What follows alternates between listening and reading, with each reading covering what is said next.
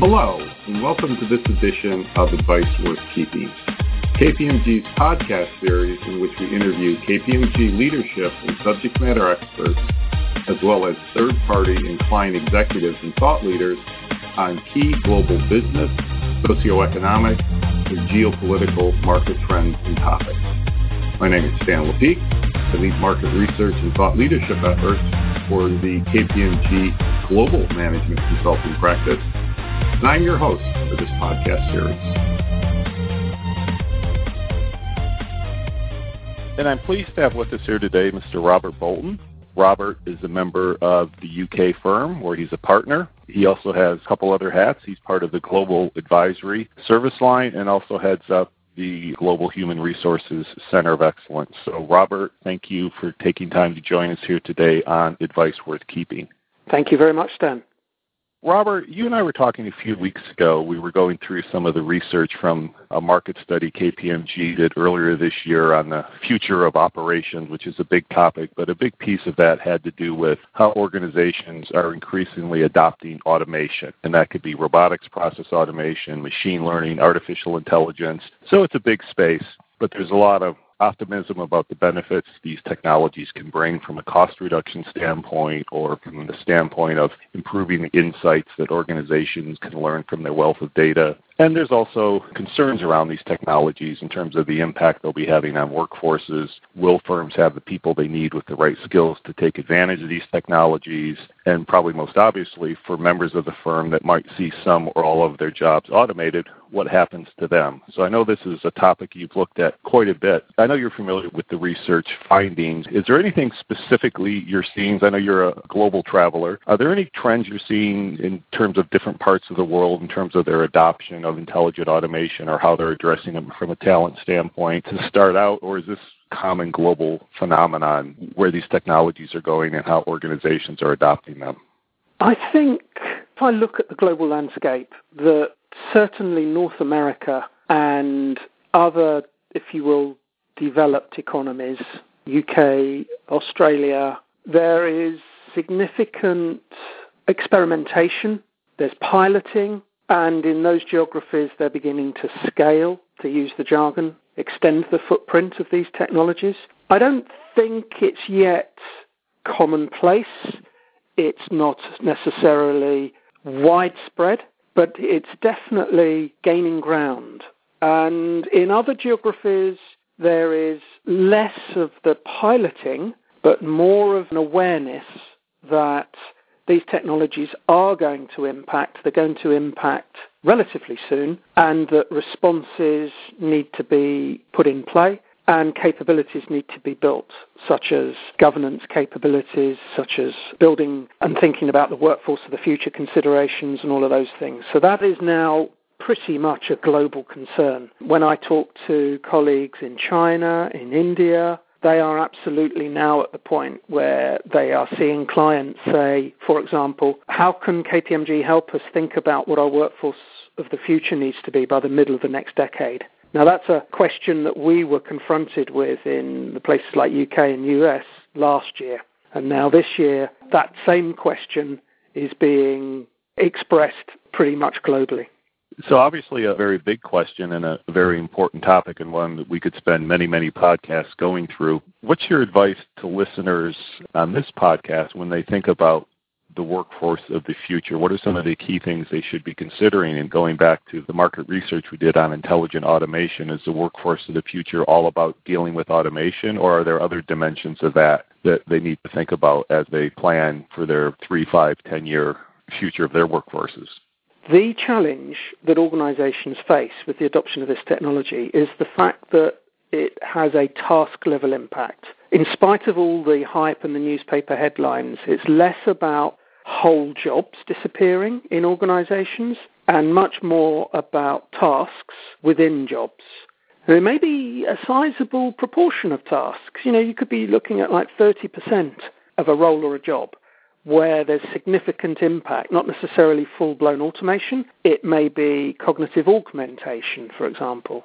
But if you're going to have a significant amount of task-level impacts on the workforce, then I think that raises a whole bunch of quite significant and sophisticated challenges about how you react to that and plan for it. Not least the fact that unless you reinvent how you organise the workforce, then those task-level impacts won't really lead to much in the way of productivity improvement. And this is the key finding that we have explored and researched with our clients and indeed with academic partners such as Imperial College, where the accumulation of task-level impacts means that you have to reinvent the workforce in order to access the productivity gains. Otherwise, all you will have is an accumulation of arms and legs impact. Let me give you, I think, a simple analogy that hopefully brings the point home. Imagine you're used to building a Lego castle based on the fact that you're given a box of Lego and you have the picture of the castle on the box. And you have all the bricks that you need to build the Lego castle. You copy the picture on the box, and lo and behold, after a half an hour, 3 hours if I'm involved, you've got your Lego castle. Now, imagine I'm going to take apart your Lego castle. I'm going to put your bricks in a bucket, and I'm going to remove a good number of those bricks. I'm going to remove 30% of those bricks. I'm going to throw in some other bricks, shapes, colours, sizes you've not had before. And I'm just going to hand that bucket back to you and say, build something. That's the workforce challenge. The need for leaders of organisations to reimagine their businesses and how the workforce is organised, but without copying some off-the-shelf template. This is an exercise in innovation, in creative thinking, in design thinking.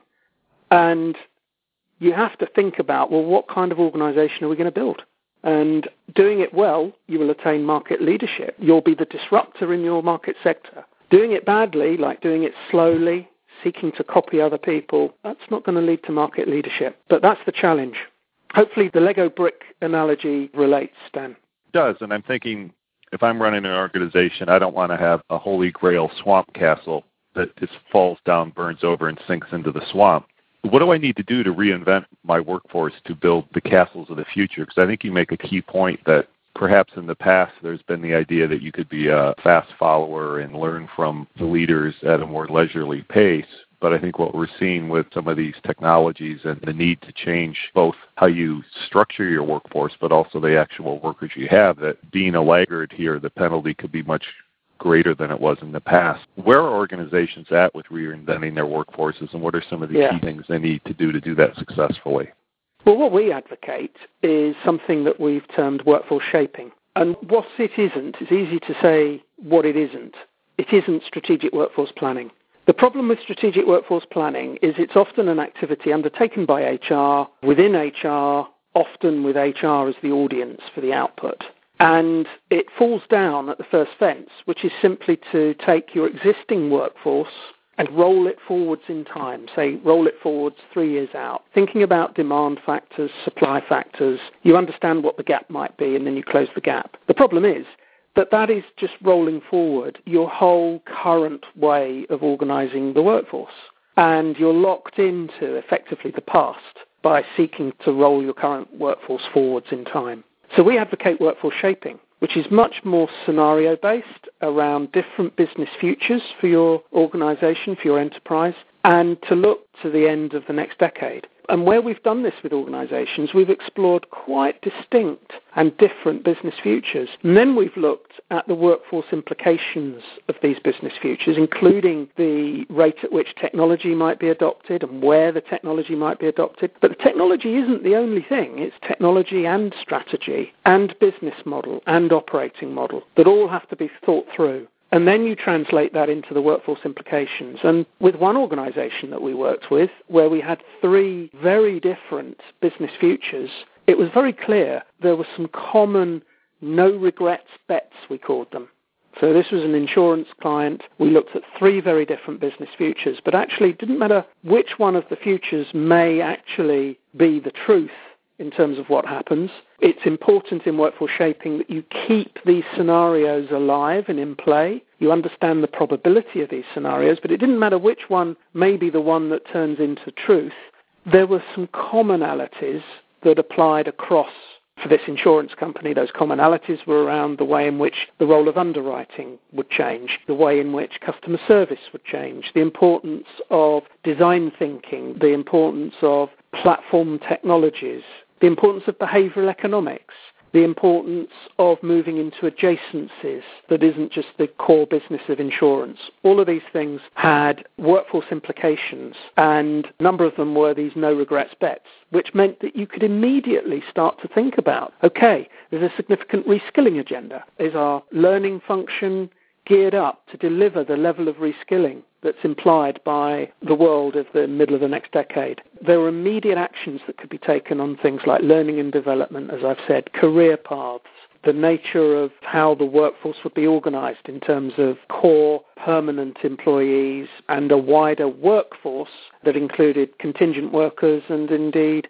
the workers that might be in third-party organisations and partner organisations. So all of these things can be thought about through the lens of the business scenarios, and then that informs priority investments and talent management activities in the here and now. Although I am seeing many organisations talk about the fact that we know that this workforce of the future thing is important, we know we need to be concerned about it, and then the very next thing they say is, but what do we do? Where do we start? What's our first steps? And I believe the first steps are start to think about the business scenarios with the business, translate those into the workforce implications, and gather the data, most importantly, that allows you to model the different workforce scenarios and think about the different ways that you can organise the workforce and manage the workforce as a total workforce. A bit of a long answer, but it was a big question, Stan. So it sounds like very much workforce shaping is a corporate team effort, from identifying and defining and exploring business scenarios to then taking that down to the level of what does that mean from a retraining and reskilling effort. So it's something where HR could play a very important role, but I would obviously think you're going to need business unit leads and executive leads. Are organizations typically able to pull these groups together to focus them on this larger effort of workforce shaping, which has a lot more to do than just shaping the workforce? It's a very good question. First of all, I don't see necessarily that HR functions have the evidence-based skills, the business scenario skills, the disciplines involved in workforce shaping. They don't necessarily have all of that. So there is an element of beginning to build it. Workforce shaping isn't a once-and-done activity. It's a continuous, ongoing, disciplined process and conversation at the enterprise level. I was speaking just last week to a global manufacturing organisation. They've got a new global CHRO, and she was telling me that the organisation made a deliberate choice in their situation to recruit her because she didn't have an HR background. She had a background in running a strategic business unit for another organisation. And the reason why she was appointed as the global head of HR is precisely to address this issue about HR engaging with the rest of the business and facilitating and nurturing and nudging and challenging the rest of the business to take the workforce of the future agenda seriously. So it was about HR as, if you will, consultants to the rest of the business and provocateurs to the business unit leaders. And it was felt that in the instance of this organisation that they needed someone that didn't actually have a deep HR background as the person to lead that charge. Now, in other organisations, there are very capable leaders of HR who are extraordinarily well connected with the C-suite. They're part of the C-suite. They challenge the C-suite, and they are advocates for getting the workforce agenda right and the people agenda right. And those are the people that will find this task easier. The organisations that will find workforce shaping much greater challenge are the organisations that are more concerned about HR as simply the deliverers of HR services and processes and less about HR as a value-driving, enterprise-wide critical success factor. I'm wanting to big up the role of HR and the importance that HR has in workforce shaping, but I do see that some HR functions in organisations, it doesn't matter which sector, this applies to all sectors, don't really have the capabilities, they don't have the connectivity to the rest of the business to challenge it and to lead the conversation. In fact, Our HR survey that is just published this week, the Future of HR survey, clearly identifies two camps. There are those in the know, KNOW. These are the people that have woken up and are addressing the workforce of the future challenges. And there's an equally sizable grouping where we're saying they're in the know, the NO. And they are the organisations that are thinking, actually, all of this workforce of the future stuff, it's just hype. That's an interesting point you've made on the leadership of HR, and I think it's not dissimilar to what we've seen in information technology, where the role of the CIO went from being the person who understands how technologies work to the person that knows what to do with it for the betterment of the organization. So I think when we hear a lot about the concerns over the future of the workforce, will we have skills shortages, will we have massive layoffs, will this technology be a benefit or a detriment to the workforces globally? It sounds like it's the classic, it depends. The organization really can do their workforce shaping, can really see their future and figure out what they need to do with their workforces. There's optimism, and for those organizations and their workers that don't do that, there's pessimism. So it sounds like it's not so much about the technology, it's about thinking about the future business scenarios and what to do with that. Would that be an accurate way to wrap up this discussion? Yep, that's spot on, Stan. That is absolutely right. It's a choice, really. It's, do you want to get ahead of this, manage it, plan it, shape it, for want of a better word, or will you let it just happen to you? In the former, there's a good chance that your workforce can be reskilled. There may be some painful transition for some parts of the workforce, but you're going to be in charge of your destiny. For the latter, perhaps that's a much more pessimistic scenario. Okay, Robert, well, as always, thanks for your time and your great insights today. This has been very helpful for our listeners to understand what they need to be doing about this technology versus just hoping how great it's going to be or fearing it. And also, you did mention the great new piece of research you have, The Future of HR, is coming out. For our listeners, there will be a link off the landing page for you to be able to get that research. Stan, if I may add, Rise of the Humans 3 as well, published this week. Great. So Future of HR, Rise of the Humans 3, all listeners should definitely check that out. So, Robert, again, thanks for your time. Thank you very much, Stan. And you can find the links to the items you referenced in the show today below the podcast. If you're online, of course, the URL for that is kpmg.com/us/podcast. That's a wrap. Thanks for your participation.